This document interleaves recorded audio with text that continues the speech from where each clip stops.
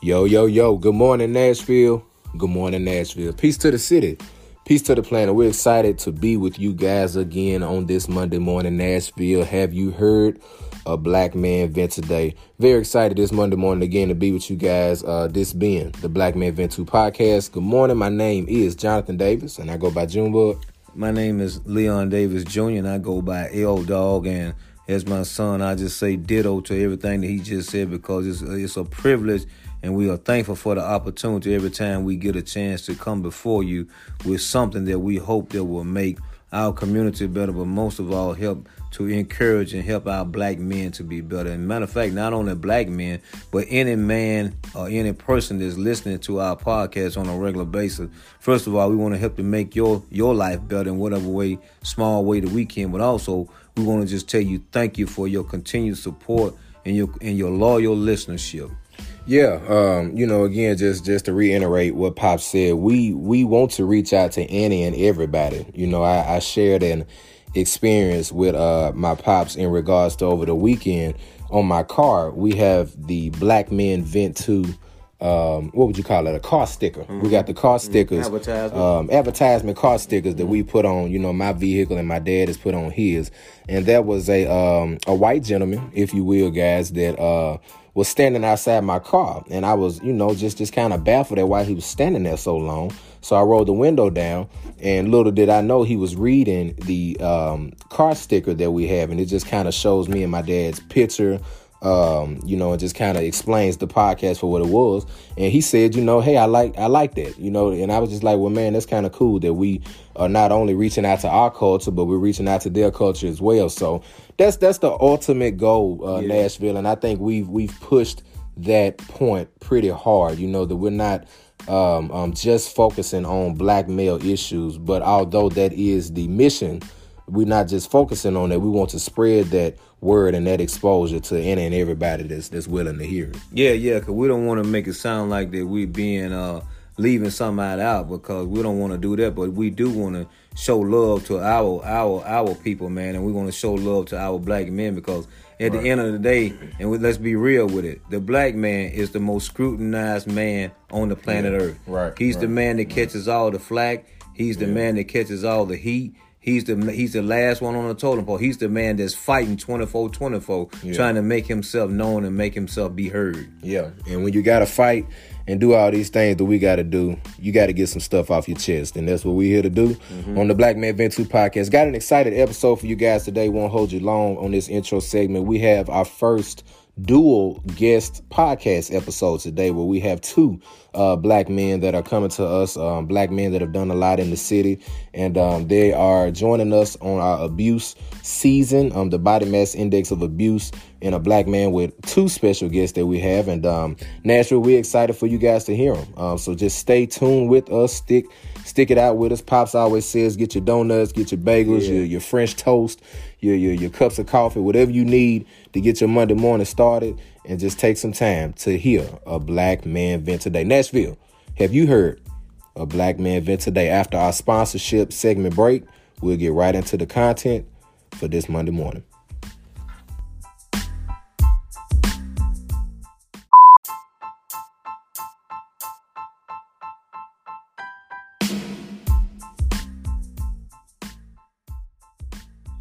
And just like that, Nashville, just like that, we're back.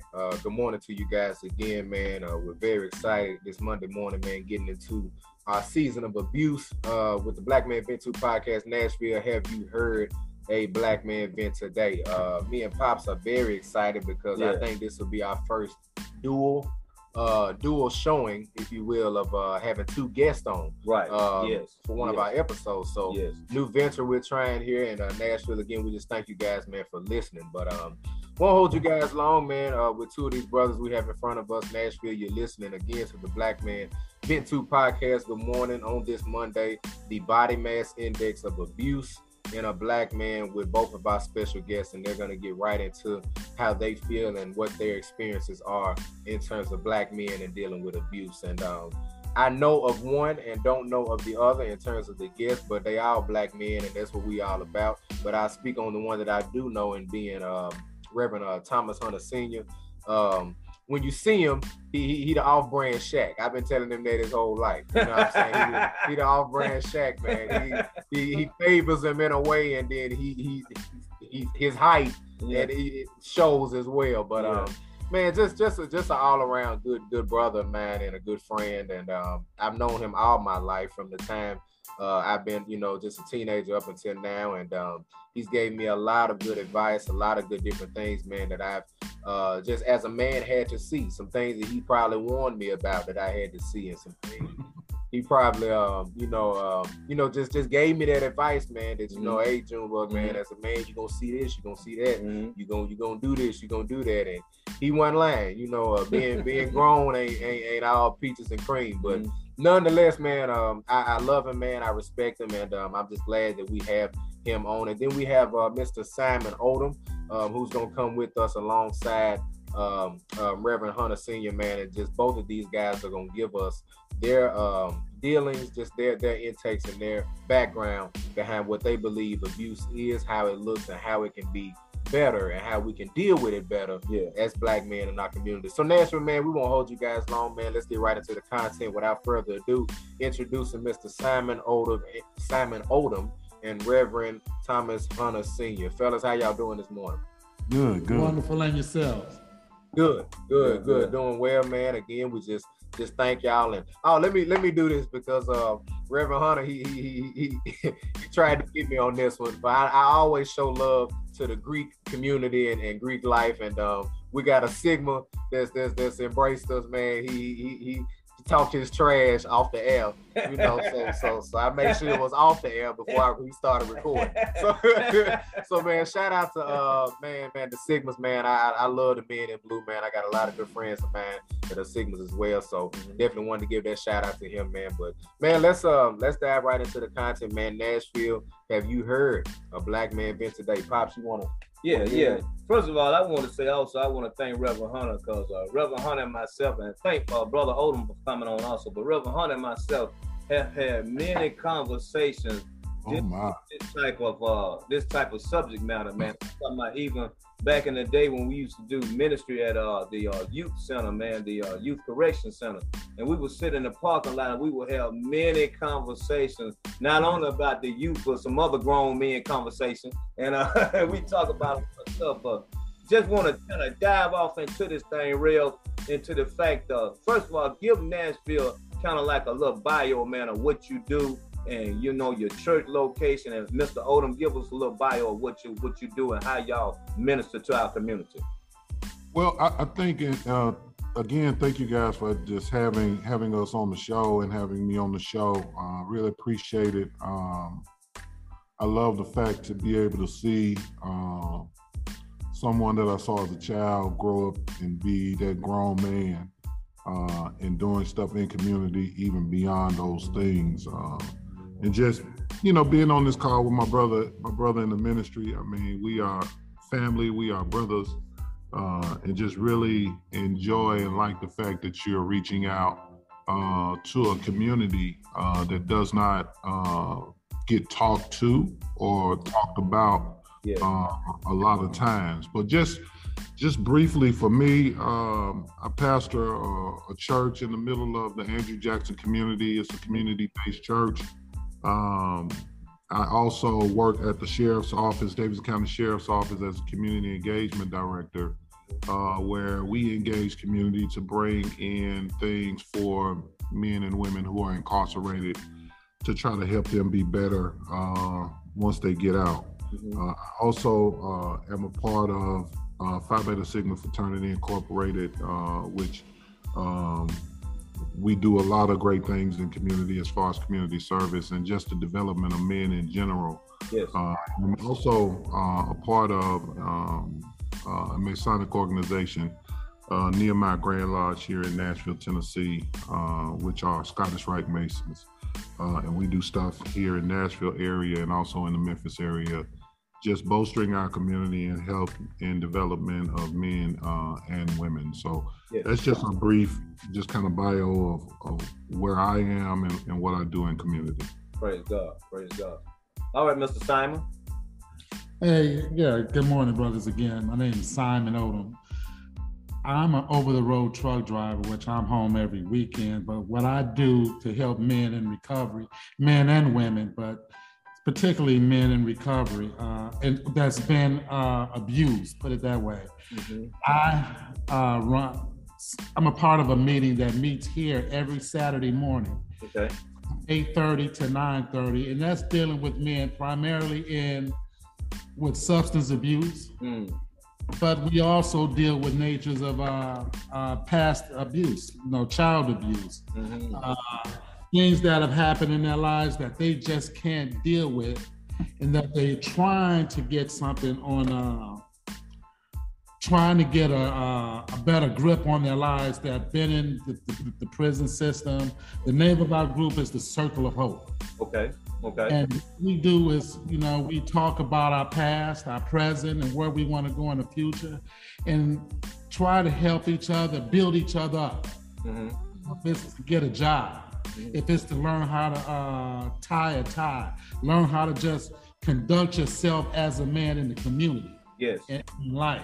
Yeah. We're here, we have a phone number. We pass out our phone numbers, and you come to our meetings. You can reach us 24/7, 24 hours, 7 days a week. Okay. We will not turn our backs on you.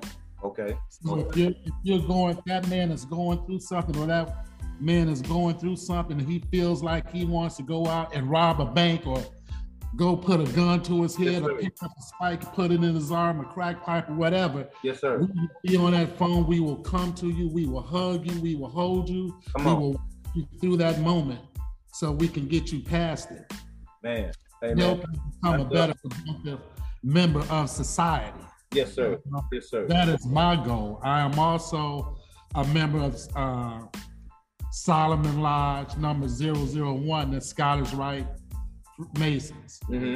Proud member of that. I'm also a proud member of Narcotics Anonymous. Though I don't like mentioning that name, Narcotics Anonymous, but I am a proud member of that. And that's just to protect our traditions. But yes, we're here every day. Every Saturday. Okay. 8 o'clock in the morning to 9:30 in the morning, which will be changing from 8:30.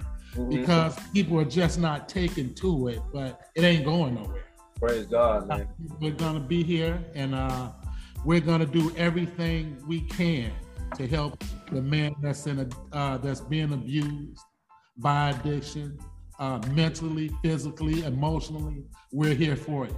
Man. And it's just the way I'm here for that person to be there for me the minute they show up, because that helps me. Man, that's right. Like, that's one of the things that we thought when we get together in fellowship and we can talk, man. That's what a lot of folks don't like reference sometimes. Hebrews 10 and 25 is all about fellowship, man, coming together as a group and talking about our issues, man, and also dealing with each other's issues, man. And with that being said, man, we want to dive up into the conversation a little bit. So with your backgrounds, man, both of you guys, and either one of you can answer this question, but I want to start it off like this. Why is it sometimes, most of the time, that our Black men do not want to talk about their abuses? I think a lot of times it's a part of a cultural norm. I don't know, like I look at my sons and the world that they grew up in. I think they're more open and expressive than I was, simply because of the culture that we had to grow up in. I mean, I don't know about you, Reverend Leon, but I grew up in a community where it was a loving community, but you had to fight too. Come on, man. Yes, sir. You had to, your rite of passage was in the trenches, like, they shoot now, but you had to have hands in my generation. Come on, man. You had to, it was more masculine than it is now. You had to actually get out there in it. I remember a time, now rest her soul, my mother, I ran my first nosebleed. This guy hit me in the nose, and I ran to the house. That was the first time I saw my own blood, and it kind of shook me. I ran to the house, and my mother was standing in the door. So I guess she saw it. And I was trying to get in the house thinking she was going to like stop my nosebleed. And y'all knew my mom, but she looked at me and said, you can't come back in this house until you wean. and sent me back into the fire. So a lot of times we as men, we are kind of grown to just battle through the adversity and not really show or express the emotion. Our goal is to just win through that situation, right? Whatever that takes. So sometimes when it gets to a place where we have to show emotion, it takes us a while. And some don't even learn how to do that. So I would say just from a cultural perspective, depending on what kind of generation you grew up in, it's a little more difficult to express that just because we had to fight. I mean, we have to have those strange conversations. I mean, I'm sure you've had it with your sons about just how they move in society. True. You know, we have to tell them, keep your head on a swivel, because just being who you are and what you are creates an environment or a culture to where you have to be more conscious than others when it comes to that. So it's hard to say, okay, let me show or express my emotion, because that may be viewed by your world as a sign of weakness. So that's kind of where some of that comes from when you look at it from that perspective. Right. Well, man, let me ask you this too, Real, since you said it from that point. So being a father that's raising two young men, two young kings, man, in this society like that, how did you have to adjust to that? Because I had to adjust to it too, because like you said, I grew up in a society, man, where you did not speak up until you were spoken to. You know what I'm saying? Like grown people, man. And it was like if you had something to say, it was almost like you didn't have anything to say if they didn't notice it. You know what I'm saying? So, but now, like you said, we have these young men that we have now, and we having to adjust, because I had to adjust to that, man, because I couldn't raise my son the way I was raised. Because my daddy, man, like you said, my daddy laid hands, man. Now, I've laid some hands, but not as much as they laid them on me. You know what I'm saying? Because it's more like trying to understand their feelings, man, and understand that they do have feelings. And I think that's something that, like you said, our society pushes back on as far as black men are concerned, because they don't want us to express our feelings. Because when we express our feelings, then it's like we angry or we volatile or whatever, violent or whatever. But at the end of the day, and I was just talking about this on another podcast, that I learned this just doing some research, that it says that when we act out, either, and it's just talking about people in general, when they act out to certain things like abuse or whatever, it's going to be acted out in either two ways. Either you're going to implode, where you're going to self-destruct, or you're going to explode, where you're going to blow up and do something to somebody else. You're going to affect the things around you. So that's what happens, man. So I think it's very important for even fathers like yourself and me in the 50, 60, 40, even range, to start understanding we got to start listening to these people, man, and give them an avenue where they can talk, like the avenue that my brother right there said that y'all have on Saturdays, man. We got to start opening stuff up like that, man. And we're going to make sure also that we put that number on there just in case somebody needs to show up to that meeting on Saturday, man. But let me ask, how have you had to adjust to that though, man, as a father?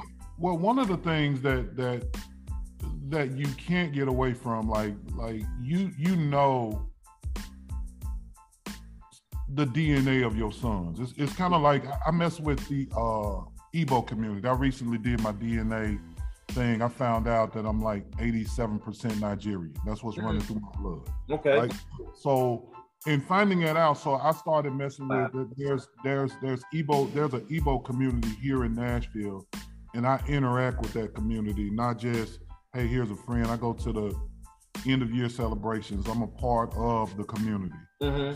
So what I found was there are some things that's just wrapped up inside of us that is going to come out. It's not like we have to force it out or pull it out. There are certain things or aspects of how men are going to act simply because of the culture that they are connected to. Wow. So when you start looking at like a lot of times they have this saying that say, you know, black people always late, right? Mm-hmm. Come on. Well, one of the things I found out in dealing with the Igbo community is the Igbo community don't look at time like a westernized person.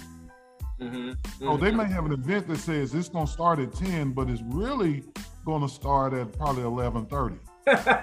Right. And I had to experience that because they had an event, one of my first ones I went to, they said it starts at 10. Guess what? I was there at 10 o'clock. Yeah. Nobody was there, not even the DJ.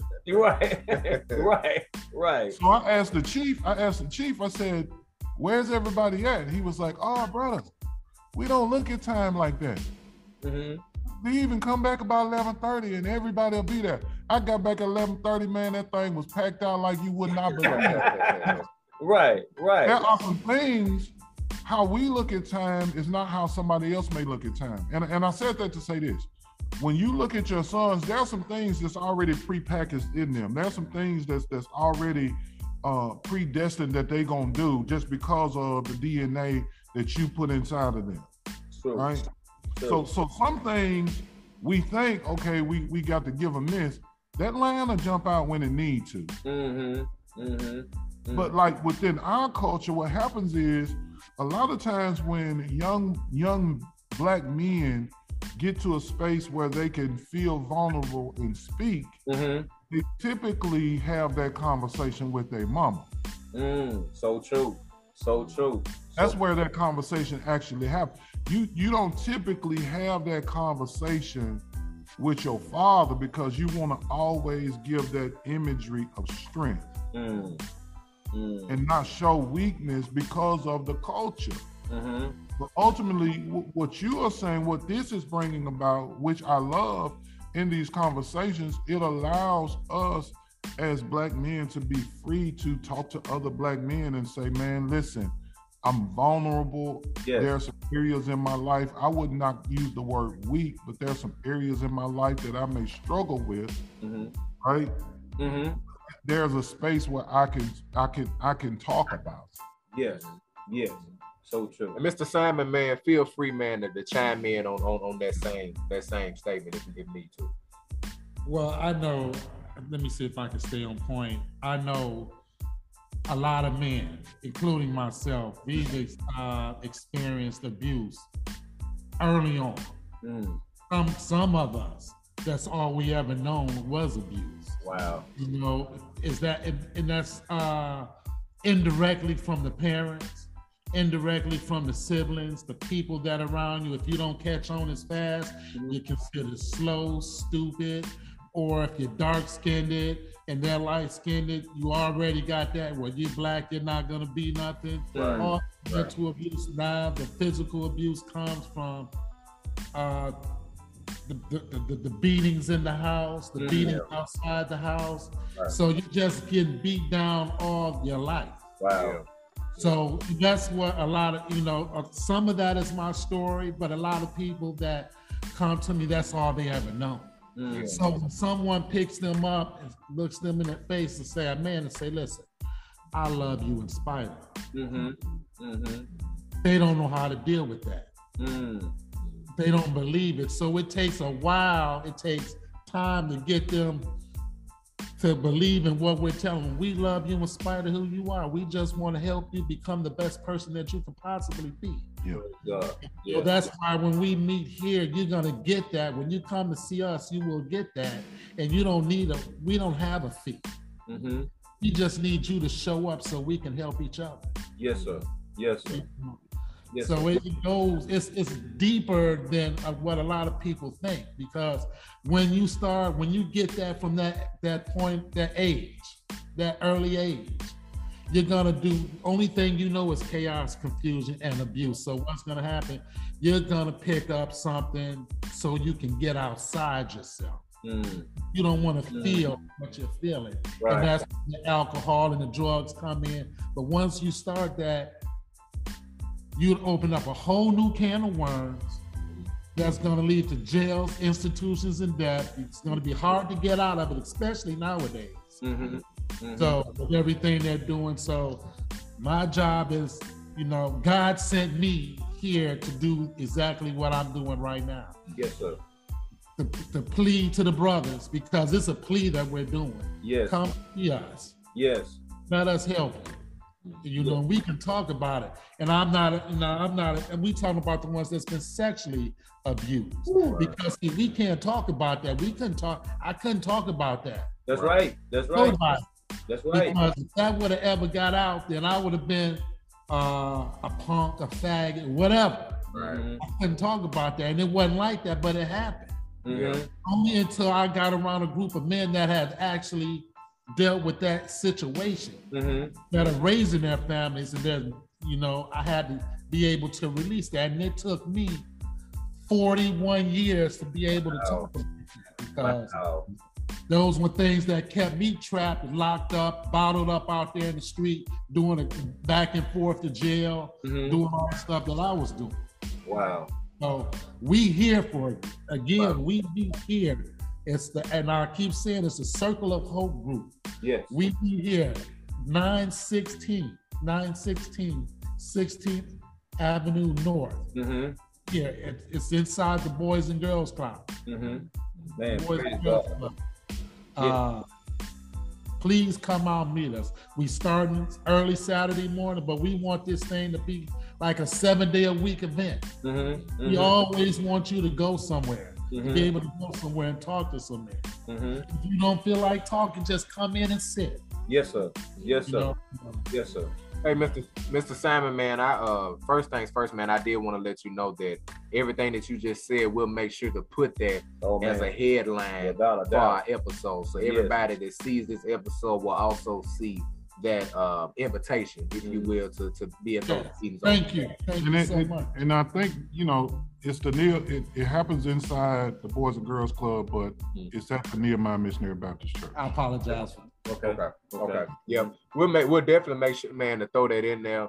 And again, Nashville, we want to thank you guys for joining us, man. This is, again, the Black Man Vent To podcast. Good morning. This episode being the Body Mass Index of Abuse in a Black Man with Mr. Simon Odom and again, Reverend Thomas Hunter Sr., man.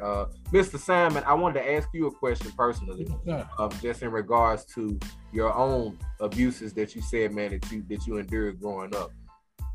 I think when we talk about abuse, we don't talk enough about the trauma that's associated after those abuses. I want to talk with you, Mr. Simon, about when you went through those abusive moments, just going through your adolescent years, your teenage years, growing up, what have you. How were you able to maneuver and kind of maturate still with the mental trauma of those abuses that you kind of went through? What gave you the confidence, what gave you the motivation to get up every morning? What was it, knowing that you've been through what you've been through and that trauma is still setting in? What about that gave you, just the more motivation, man, to get up every day and just try to be a better Black man? I had some strong male role models in my life. Yes. That I've seen get up and go to work every day, no matter what was going on. That would see me, and they knew the pain that I was in, but they didn't understand it. But they would reach out to me, shake my hand, and say positive things to me. Right. Teachers, because we had a lot of Black male teachers when I was coming up. And then it wasn't just the teachers, it was the men in the community, because I grew up in a GM, General Motors community. So I would see them, and they would stand out on the porch, and they would talk to us. And they saw me because I was acting out, and they would always, feed me something positive. Yes. Never feed me nothing negative. So that gave me the motivation and the strength to just do right by, because I didn't want to look bad in their eyes. Right. And so I started later in life believing that I can actually accomplish something in life. Wow, man. And that's one of them things, man, like Rev was saying earlier, man, that we grew up in a society where you had to endure stuff like that, man, and you didn't get a chance to talk about it, man. So I think that's a happy balance right there, where we still need to be masculine. We still need to be strong, but we also need to understand that you got some issues, man. You can talk to somebody. And I think that's what makes our platform so important, what makes the things that y'all do so important, to let people know that there are avenues, man, where you can go talk to people and get help. Now, let me throw this out there. So, has it ever been, let me see, would y'all do this if necessary? If, like, we had two professional guys on here that deal with psychology, sociology, all that stuff. So their profession is psychiatrists. And one of the things that Eric Capehart told us, man, is he said that a lot of times people don't want to go to psychiatrists because people think our society labels that as being, you crazy. Nah, man, you not crazy, dude. You just trying to seek some help, man. So let me ask you this. Would y'all direct someone to that avenue if you couldn't help them where you are? Oh, no question. I mean, one of the things, and it's interesting you talk to Eric Capehart. Mm-hmm. Me and Eric, Eric's the president of the National Action Network. Look at that, man. Come on, man. Al Sharpton. Mm-hmm. I'm the treasurer for the National Action Network. Come on, man. Wow. Come on. So it's a small world, but yeah, that's a good brother. And a lot of times we don't see him in that profession. Mm-hmm. I tell people all the time. I mean, just as a pastor, there are things that I deal with, mm-hmm. but when it's beyond me, if somebody's having addiction issues. Mm-hmm. I can speak from a spiritual perspective, mm-hmm. But Simon could have a greater impact with them because he runs an addiction treatment program. Mm-hmm. Right. If somebody has a mental health issue, and in the community where we minister, we find that a lot. Yes. But I try my best to lead people to professionals. Mm-hmm. I'm not finna try to spiritualize everything. Come on, man. There are some things that requires a doctor. Yes. Who God has gifted to take a person through that process to get them well. Right. So one of the things I've learned is, there are certain things and you are given discernment to know when it's something that needs to be dealt with from a pastoral perspective, mm-hmm. but you're also given discernment to know when you need to refer that person or even take that person to somebody who understands what they're struggling with, which may not be spiritual at all. So true. So a lot of times, even with men, and sometimes we are dually. Some people in the treatment community call it dually diagnosed. We wrestling with addiction, we wrestling with mental health issues, Jumbo, we wrestling with the trauma of old scars, and it takes a team of people to be able to unpack all of that stuff. Yes. I think that what you just said is so important, Rev. The fact that you said unpack, man, and that's what you have to do, man, is unpack. Because if I don't unpack my baggage, then I'm continually walking around with this suitcase, man, at 150 pounds, and I can't lift with 100 pounds. And I'm walking around dragging this thing, man. So it's so important to unleash and let this stuff go, man. So when you let it go, have y'all ever seen through the program where you've seen some breakthroughs, man, where some bros have really had some breakthrough moments, man? Like yourself, Mr. Odom, you had a breakthrough moment. You say you dealt with your situation for 41 years, but then you had a breakthrough. And the breakthrough came because you were getting some positive positive input, and you had some positive brothers in your circle, man. So have you ever seen in other situations, man, where you've seen the positiveness come out to the point where you're like, wow, this brother got a breakthrough, man? I see it all the time. Mm-hmm. I see when a person come in and you can tell he probably haven't had a bath in weeks, probably sleeping on the park bench or something, and his attitude is real negative. Mm-hmm. Keep coming. Mm-hmm. Mm-hmm. No matter what, because we ain't kicking you out. Right. He'll keep coming. He may display all type of behaviors, and people be like, come on. Mm-hmm. But then all of a sudden, you're gonna start seeing a change. Wow. He start talking different, walking different. Yes. Next thing you know, you're gonna see him. He clean. That's the breakthrough. It's not like an overnight thing. You know, it comes slowly over time. As long as he stay with us, I see it every day. You know, I see people that was put it this way. I got a brother that's real close to me. He used to live under the bridge. Breakthrough. Now he's an engineer. He's he's building a mansion. Wow. Come on. Building his own mansion. Just paid off one house. Just bought a brand new Escalade cash. Now he's building a mansion. Come on, man. Wow. You know, it's breakthrough comes slowly. It comes. It takes you chip away at it. Yes. And one of the things, like what a lot of us miss is, a lot of times we think if somebody looks okay, they're okay. So there are. What I found is there are just through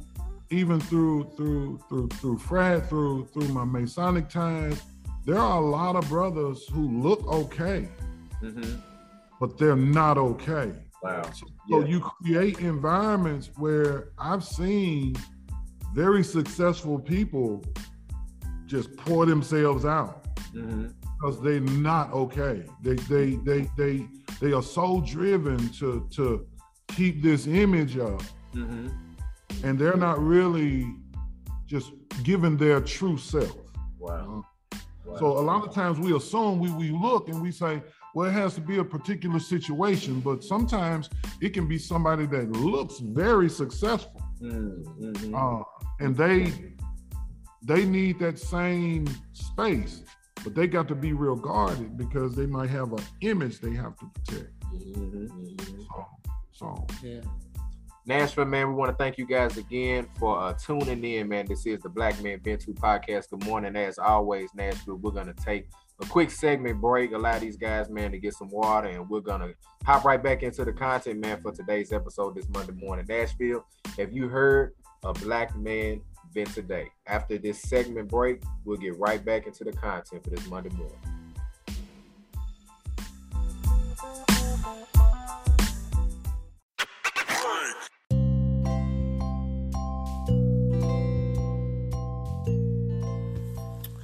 Good morning, Nashville.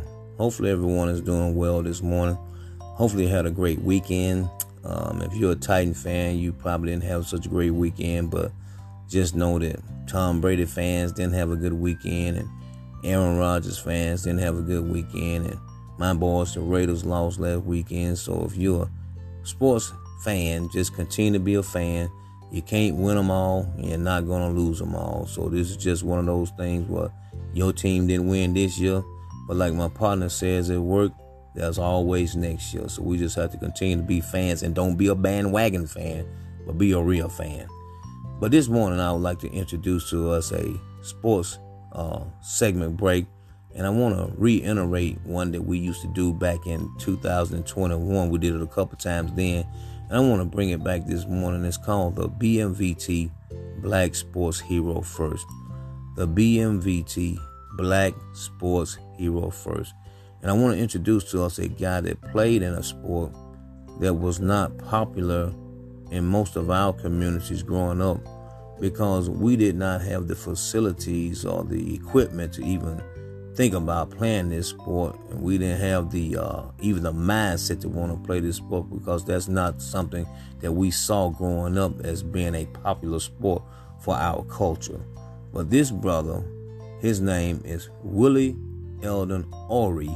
Willie Eldon Ory, and he played hockey in the National Hockey League.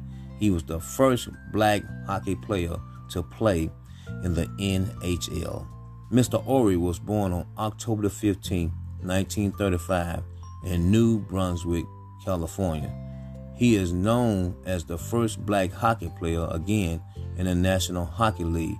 He is a former Canadian professional hockey player, and he is best known and is referred to as the Jackie Robinson of ice hockey for breaking the black color barrier. Of course, you know, Mr. Horry had to deal with a whole lot of ups and downs being the first black hockey player, and he noted that fans called him racist names all the time, and he just kept on playing it off and kept on playing the game that he loved. He noted on one time that racist remarks were much worse in United States cities than in Toronto and Montreal, the two Canadian cities hosting NHL teams at that time. He said fans would yell things like, "Go back to the South," and "How come you're not out there picking cotton?" But he said it didn't bother me because I just wanted to be a hockey player, and if they couldn't accept that fact, that was their problem, not mine. Mr. Horry went on to play hockey from the years of 1958 to 1979. Mr. Horry received several awards for playing the game of hockey. He received awards like the Lester Patrick Trophy. He received that in 2003. And he received a Hall of Fame award for being a first black hockey player in the National Hockey League. In 2018, he was inducted into the Hockey Hall of Fame. And also in 2020, he was inducted into Canada's Sports Hall of Fame. Mr. Horry was a man that did not allow his obstacles, and he did not allow people to tell him what he could and could not do. He allowed his athleticism to speak for itself, because back then, being the only black hockey player, you had to be good if they called you up to play in the professional ranks. So this morning, I just want to shed some light on a brother by the name of Willie Eldon Horry, the first black hockey player in the National Hockey League. Thank you. Have a great rest of the morning.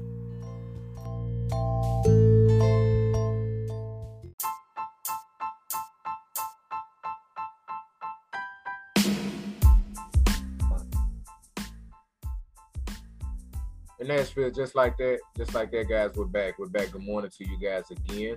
Monday morning, Black Men Vent To podcast, talking about abuse. And again, we just want to thank you guys for listening. If you're just not tuning in, the body mass index of abuse. And a black man with our special guest, Mr. Simon Oldham, and then we have Reverend Thomas Hunter Sr. as well. And we want to dive more into now the solution aspect, if you will, of how we believe abuse can be solved, how it can be dealt with, and how it can just be essentially maintained as a black man. And I want to give my first question to Pastor Hunter Sr., man.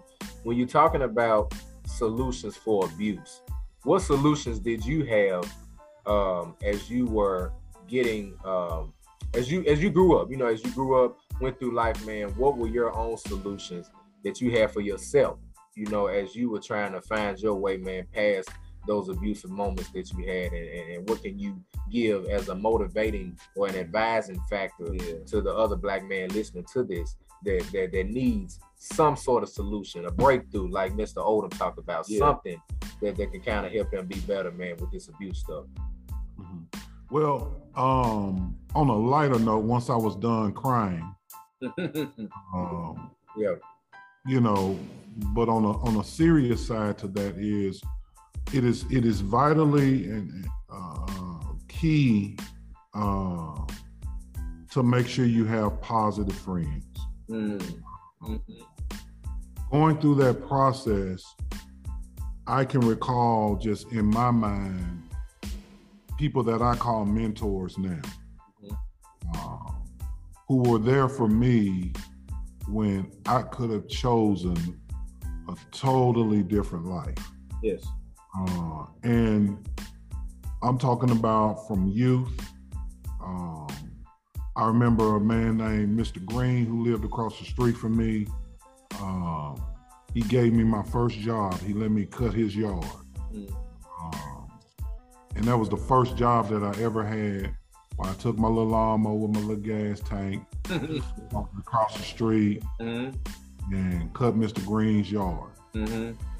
He paid me a wage. Well, those things kept me away from negative people who could have handed me other things as a young man. But when you start to look at those processes, the biggest key is making sure that you align yourself with positive men who will pour into you in a positive way. Yes, sir. Especially when you're going through the struggle. Y'all know, I mean, we come from the same house. I can't tell you how many men, besides my father, that poured into me as a young man. Okay. Yeah. Deacon Reed, Deacon Jake, Kid, Carl, you know, the basically the list goes on and on. Deacon McKissick, Reverend McKissick, just ministers who came along the way as I was kind of coming up. Besides my father, who my ultimate person was my father. My father wasn't the follow me around to every sports game. Most of the time he was at work while I was playing. But at the end of the day, I can remember most impactful times in my life were Saturday mornings after we done played games, my name is in the newspaper, me and my daddy sitting at a Wendy's, getting a breakfast sandwich at like 6:30, 7 in the morning, getting ready to go work. Yeah. I remember those conversations that we had setting in that space. And those are times that I cherish more than anything. But he was there to pour positivity in me. It just wasn't discipline all the time. Sometimes it was just pure conversations that I had. So I would say to you and to any brother out there, just make sure that you get somebody that can pour positivity into you. Also, it's okay to do research on culture, on understanding that our history did not start with the slave trade. Go beyond the imagery of us being taken off boats and being separated and sold. There is a history that's in every Black man that goes far beyond the westernized interpretation of who you are. So I think a lot of times it's beneficial because you think differently once you find out, you know, where you from, like originally, who you are connected to, what your DNA cries out, and even why you do some of the things you do. A lot of these young brothers don't even know why they lock their hair up, why they dye the tips of their hair. They don't even understand that's some African stuff. They come around here and they look and they say, well, I'm the best twerker in the world. No, you need to go to a African event and they'll teach you the cultural reasons why you can move that way. Right. So that's what a real twerking. In their culture, those steps and those movements have a meaning. Not just let me display my flesh. This actually has a meaning.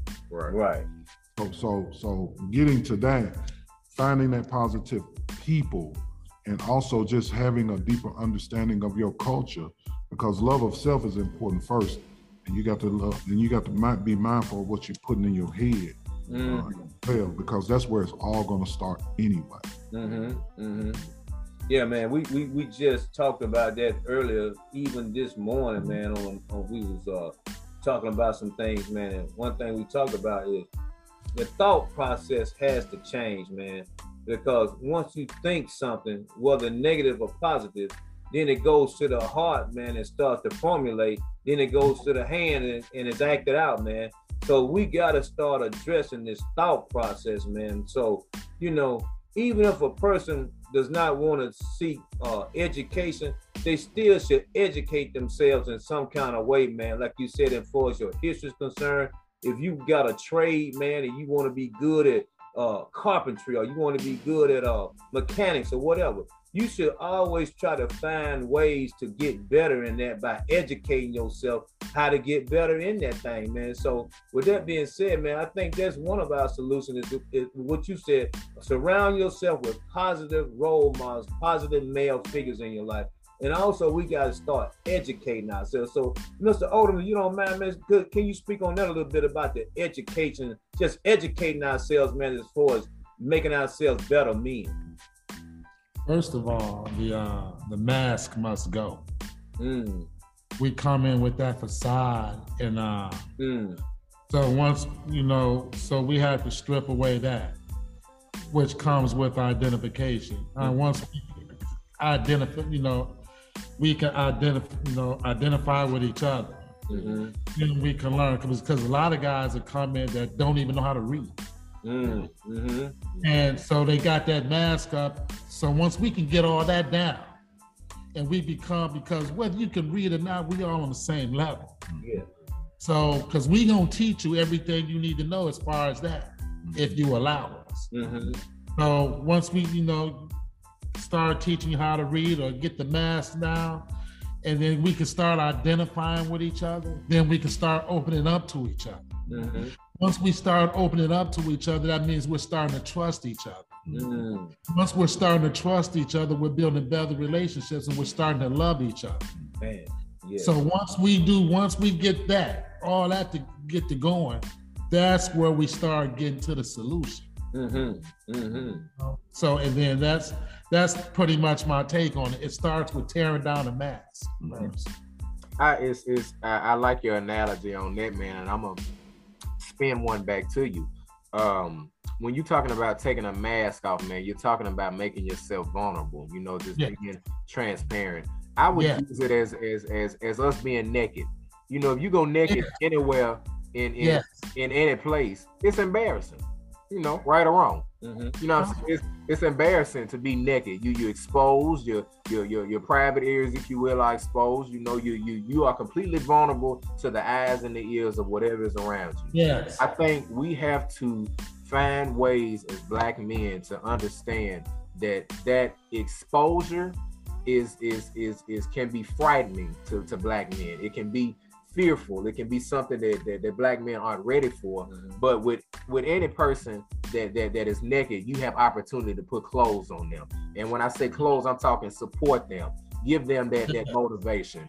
Give them a little food if they need it. Throw some socks on their ashy ankles if they need some socks, or just anything like that. But it's interesting because, like I said, when you're naked, man, you don't want nobody to see you. When you're going through those traumas and you went through those abuses, you don't want nobody to see that because it's embarrassing. It feels some type of way. But for those of us that were naked at one point, we had to get clothed with mentors, with the school systems and certain people in those areas in position of power, church, Sunday school, your vacation Bible school. That's putting clothes on top of those traumas that essentially is not hiding it, but it's just allowing you to see that it's okay that you were once at this point, and now you're able to have a new shape and a new frame to kind of talk and discuss of where you are as a Black man right now.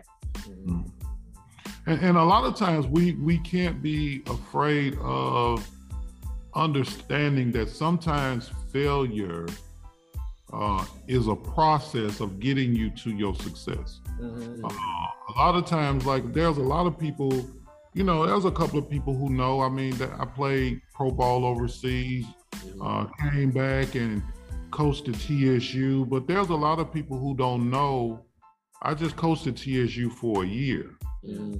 There's a lot of people who don't know, like after I left TSU, I didn't have a job. I worked for 8 years to get to that pinnacle, and in 15 minutes, it was gone.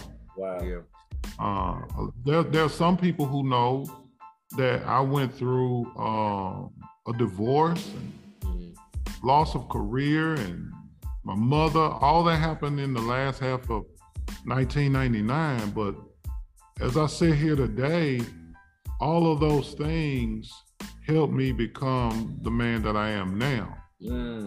But I had to get to a point to where I had to understand that those things were going to happen anyway.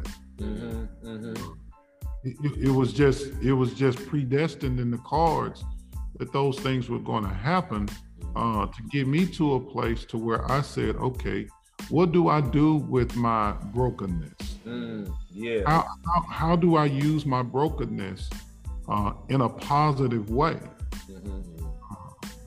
And a lot of times we as men, as Black men, we try to mask our brokenness. The truth of the matter is, your brokenness is actually a tool that can be used in a positive way, not just for yourself.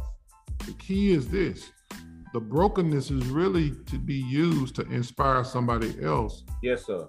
Once God brings you out of your situation. Right. So a lot of times Black men would say, man, I don't want to speak on that, especially if they've came out of their storm. I don't want to speak towards that. I don't want to speak towards when I was weak. But it's really meant for you to speak towards your weakness, because it informs another brother to say, when I get weak, I still can come out of that.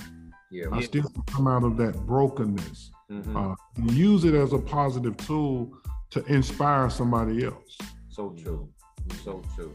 So if I'll just add, so say if a guy comes to the group that I run, and he comes to the group that I'm running, and he's coming on a regular basis. Now there's somebody be a group of guys that was with him out in the street, that come from his same background, that's experienced some of the same things he's done, but he stepped away. Now they looking at him and they see how his life is getting better. Right. That's the vision of hope that they might need to want to follow him into that. So that's what I'm hoping for. Yes. I think I think we're on the right track. I appreciate you for allowing me to be here today. Really, I thank you for that. I can see a lot of good coming from this. I got a lot of hope that good things will come from this, and then the brothers can start getting to a solution. Right. Deal with their abuse. And one thing I'm hearing, man, if brothers don't get nothing else out of this podcast, get one thing, man, that it's a process. It's not going to happen overnight, man, when you're trying to break down some walls, man, and get out of some dark places in our lives, man. Sometimes it takes a while for that. It takes a while when you turn the switch on, man, for that light to come on. You know what I'm saying? Sometimes there's a delay. You know what I'm saying? But at the end of the day, the light will come on. You keep just being patient, man. And sometimes I think we start things and we don't finish them, man. And that's one thing me and my son talk about a lot, man.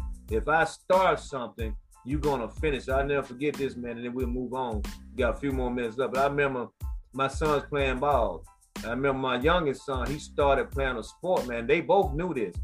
I'm not pushing you to play sports, but if we start playing this sport, we're gonna finish that season out, man. And my whole objective to that is to get them to understand that once you start something, man, finish it. I don't care how long it takes, man, see it through. Because like you said, Real, if I don't see it through, then I never would have seen the positiveness out of my brokenness, man.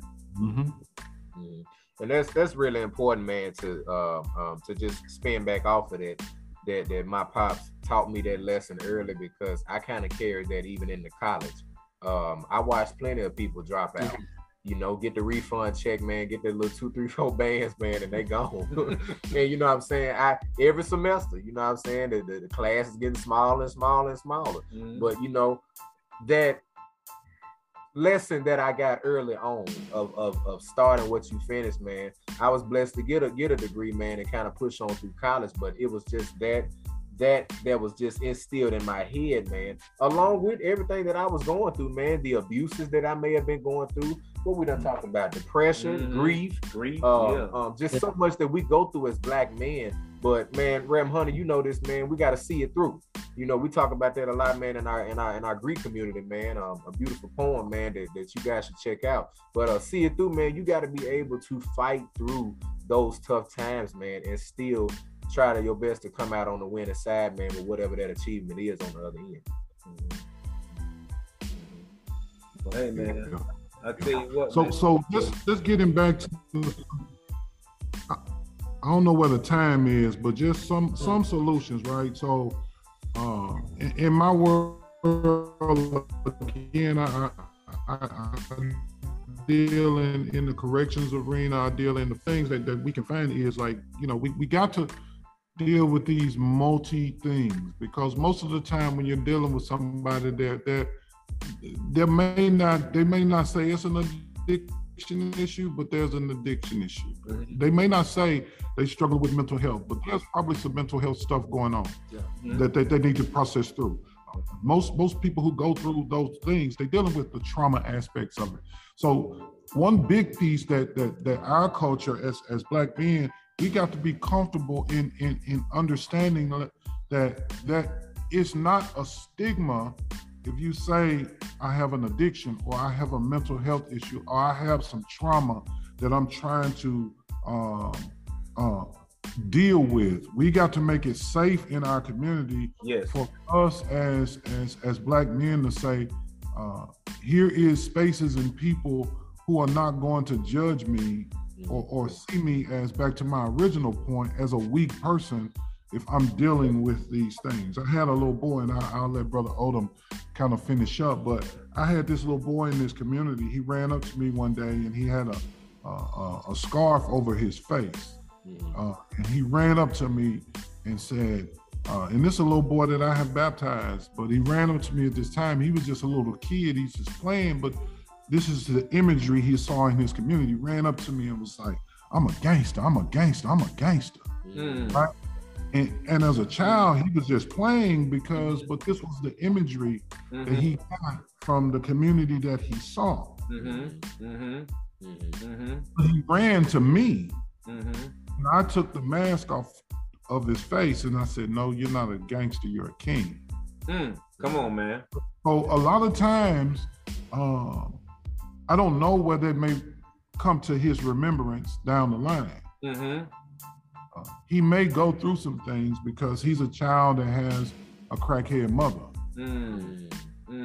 He's what they call functioning. Right. She has addiction issues, but this is her little son who loves her to death. Right. And he survives. Right. But ultimately, is there some brokenness? Is there some things? Is there some trauma in his life? I'm sure he sees some things when he walks in his door. Right. Ultimately, there is a space where he can come to. There is a person that he knows, he can see, that can, again, pour positivity. So bigger things is like, when we talk about solutions, we got to pour the positivity. We have to move people into spaces and places where those positive things can happen. And lastly, one of the things we work with is a thing called CHEN, called Congregational Health and Education Network. So it's a network of churches that deal with health issues and health in general. It can be mental health, it can be physical health. So in keeping in that, what we're trying to do, we got our treatment side, but what we're trying to do right now is have MDHA give us one project or one housing unit. What we want to do is put a clinic in that housing unit and create an environment where health is pushed, mental health, physical health. And a lot of times the biggest piece is creating an environment where somebody gets a primary care physician, which is going to a lot of Black men. Not even gonna go off into the prostate and cancer and why Black men leave here simply because they won't get a regular checkup. Right? That's a whole nother topic for y'all to touch on. Those are things, when I say let's seek to find these positive things or pour positive things within community. Yes, sir. Yes, sir. Yes, sir. Mr. Odom, man, anything you'd like to share with us as well, man, before we give a close on that statement? Yeah. Once again, thank you for allowing me to be here today. When I was in treatment years ago, we used to listen to a motivational speaker. I forget his name was Les. I can't remember his last name. He used to say every time he spoke, if you can look up, you can get up. You know, we in the fellowship that I'm in, we say, let us love you until you learn how to love yourself. Yes. You know, come visit. Come, you know, whatever's on your mind, bring it to us. Yeah. I don't care what it is. Come see us. Yeah. You can curse, scream, cry, do whatever you want. Yeah. You know, and we not gonna judge you. Yeah. Because most of us, I guarantee you, when you come sit with us, you will find somebody that's gonna tell you your story because they lived exactly what you were living. Yes, sir. Yeah. And they gonna show you how to get through it. I promise you that. Yes, sir. You know, come talk to us. We here. You know, and when you come meet me, I'll give you my phone number and you can call me 24/7. And if I don't answer, then I promise you within the next 5 minutes, I will return your phone call. That's all I got. Yeah. Praise God. Man, it's that type of energy, man, from guys like Mr. Odom, man, that is more needed in the community, and it's a very, very extreme lack of that type of energy, man. Mr. Odom, like me and my dad, and you know, like Reverend Hunter, man, we excited to be pouring into black men, you know, and I think it's so important that we have this platform because black men do not spend enough time getting things off of their chest. They don't spend enough time sharing those vulnerable, transparent moments that if they just shed that dead skin off, man, there's no telling, man, where they could go and how they can just plummet themselves, man, to a new phase in life, man. So we want to thank both of you guys, man, Mr. Simon Odom, and again, man, Reverend Thomas Hunter Sr., man, for joining us on our platform, man, the Black Men Vent 2 podcast. Good morning. We give everybody this thing that we do of allowing our guests to give our black men, our black women, but specifically our black men, because that's what we're talking about.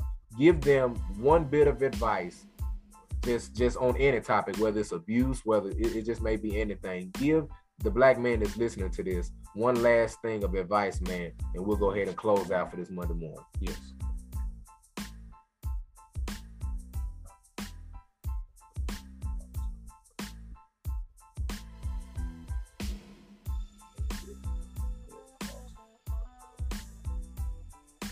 Did y'all get that? Y'all hear that real?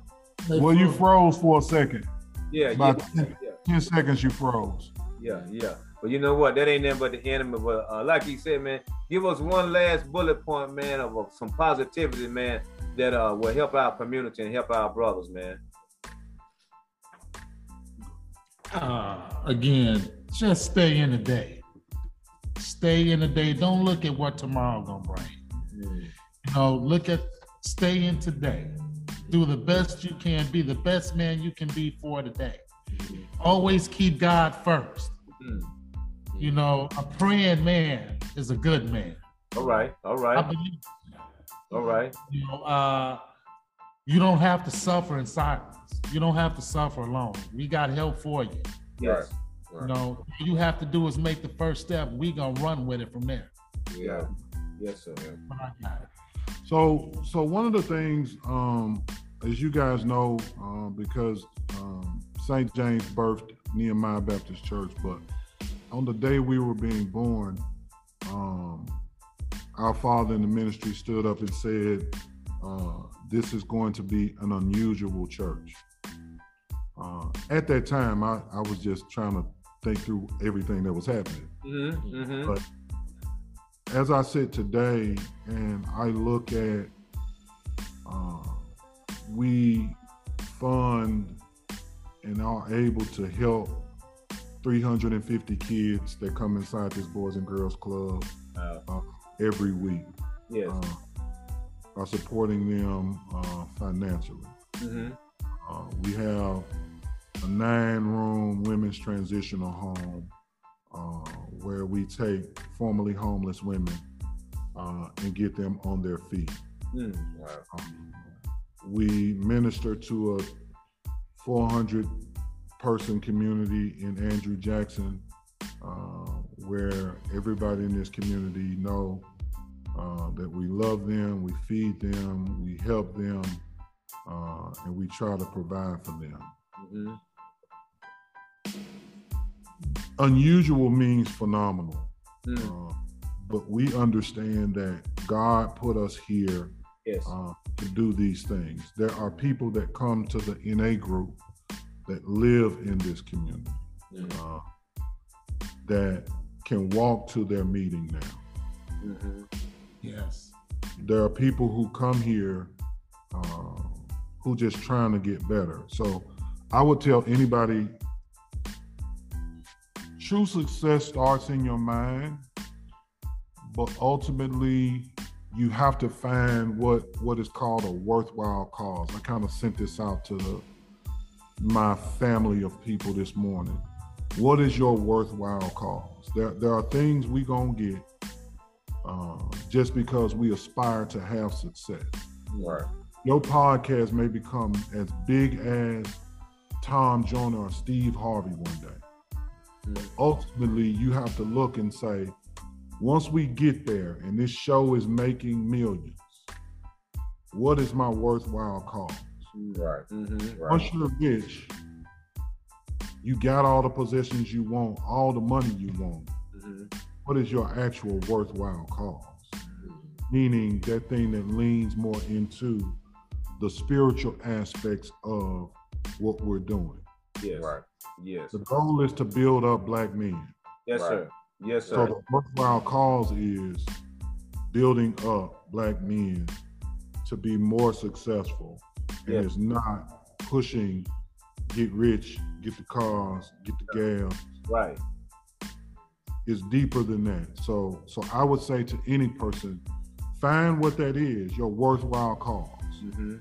I love playing professional basketball, but I'm living and operating in my worthwhile cause every day that I get to wake up. So true. Find what that is for yourself. So true. So well spoken, man. We want to thank my brother Odom, man. Again, I appreciate his compassion, man, his passion for what he does, and especially my brother, my big brother in the ministry, man, Reverend Thomas Hunter Sr., man. That's my man. I wish we could talk more, man, about some of the things that we used to talk about in that parking lot. But maybe we'll do that on another podcast, a grown folks podcast.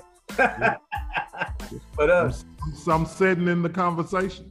He's sitting in the conversation that we used to have, and I bless God for 7 years, man. Wow, that's a blessing, man. I thank God for that, man. But yeah, man, with that being said, man, we're gonna go ahead and close it out, man. And again, thank you, brothers. Keep doing what you're doing. And as we always say on the Black Man Vent 2, until next week, it's a wrap. Black man, don't get trapped. Nashville, it is what it is. It ain't what it ain't. You can do what you can, and you came with what you came, man. This has been another episode of the Black Man Vent 2 podcast. Good morning. Nashville, have you heard a Black Man Vent Today?